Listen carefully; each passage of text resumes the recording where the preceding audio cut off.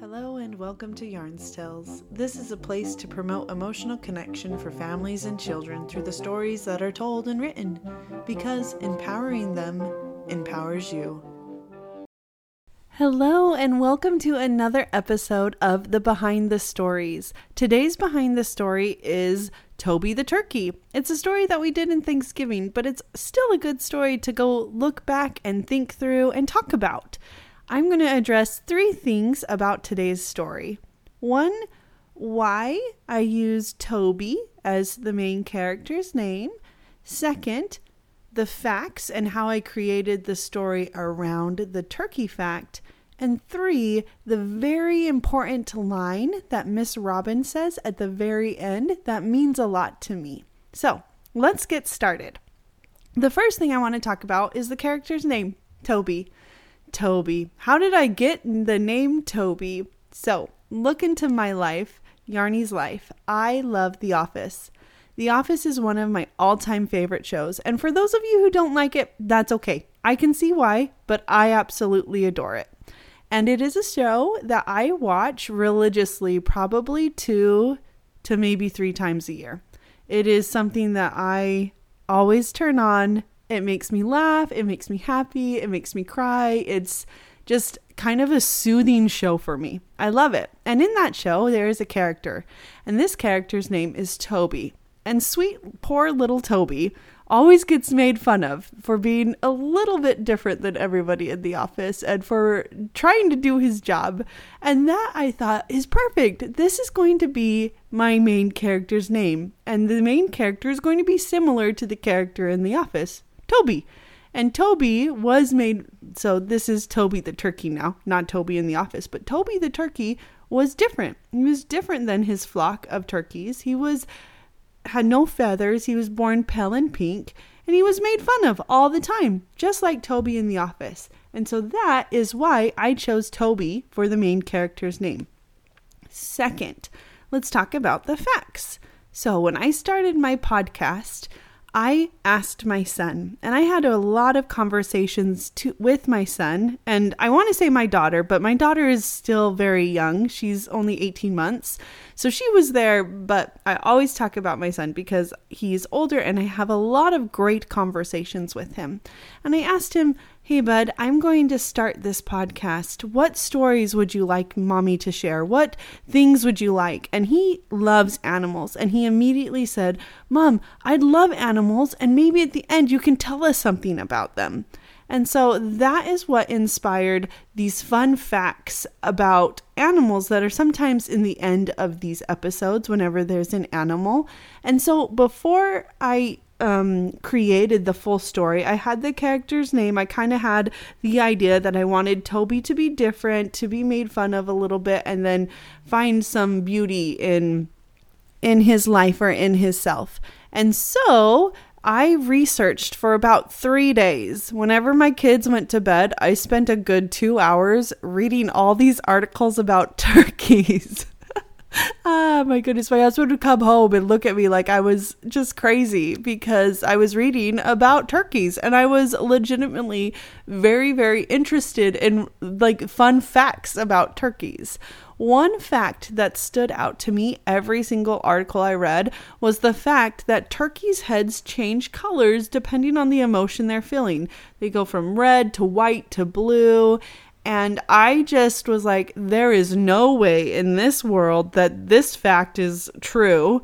And then that it works so well with the underlying theme of my podcast, which is emotions and emotional health and being able to talk about emotions with our children.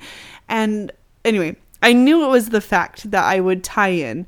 And so knowing from, okay, we have this turkey, he's made fun of, he's different, his face changes colors depending on how he feels, he's going to go on an adventure, and while he's on this adventure, he's going to meet animals and characters that give him things, because it was Thanksgiving, and in the spirit of giving, I felt that that was appropriate. And so Mr. Boar gives him mud, and then Miss Robin gives him feathers, like her old feathers, so Toby the turkey could feel what it was like to maybe not be a pale pink turkey.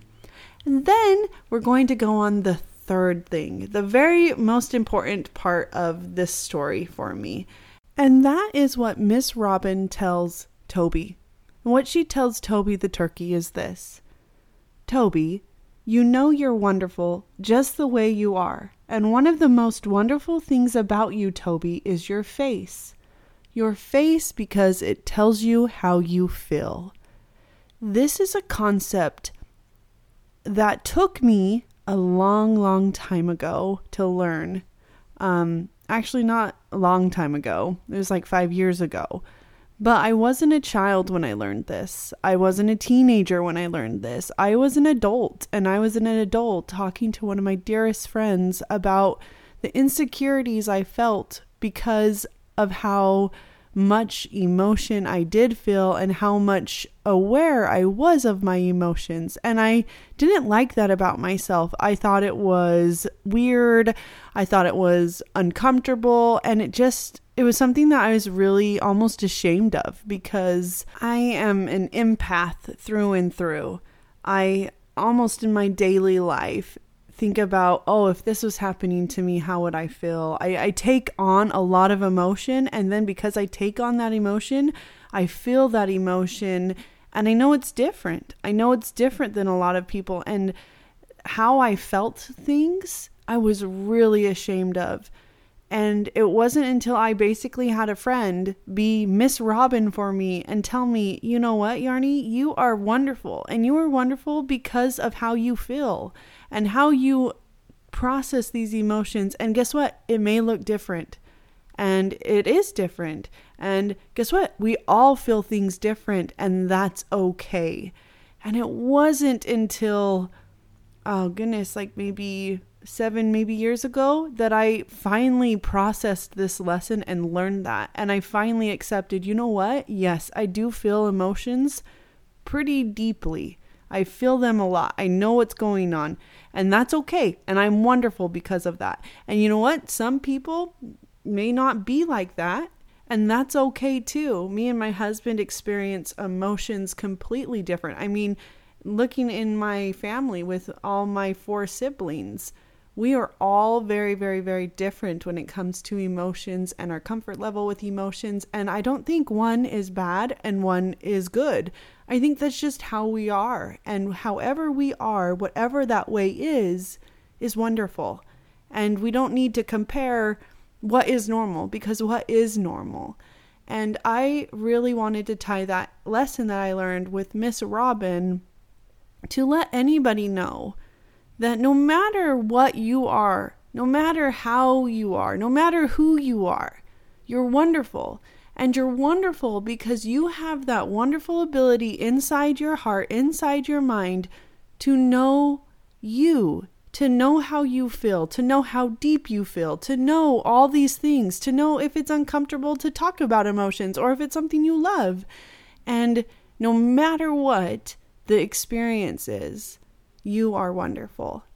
And that, I'm so sad that it took me so long to learn. And anyway, that's one of the most important parts of this story, is I wanted my son to know at this young age that he is wonderful, no matter who, no matter what, no matter how, and no matter how he feels, who he is, all of that. And I wanted him to know that. My son is wonderful because he is him. I am wonderful because I am me.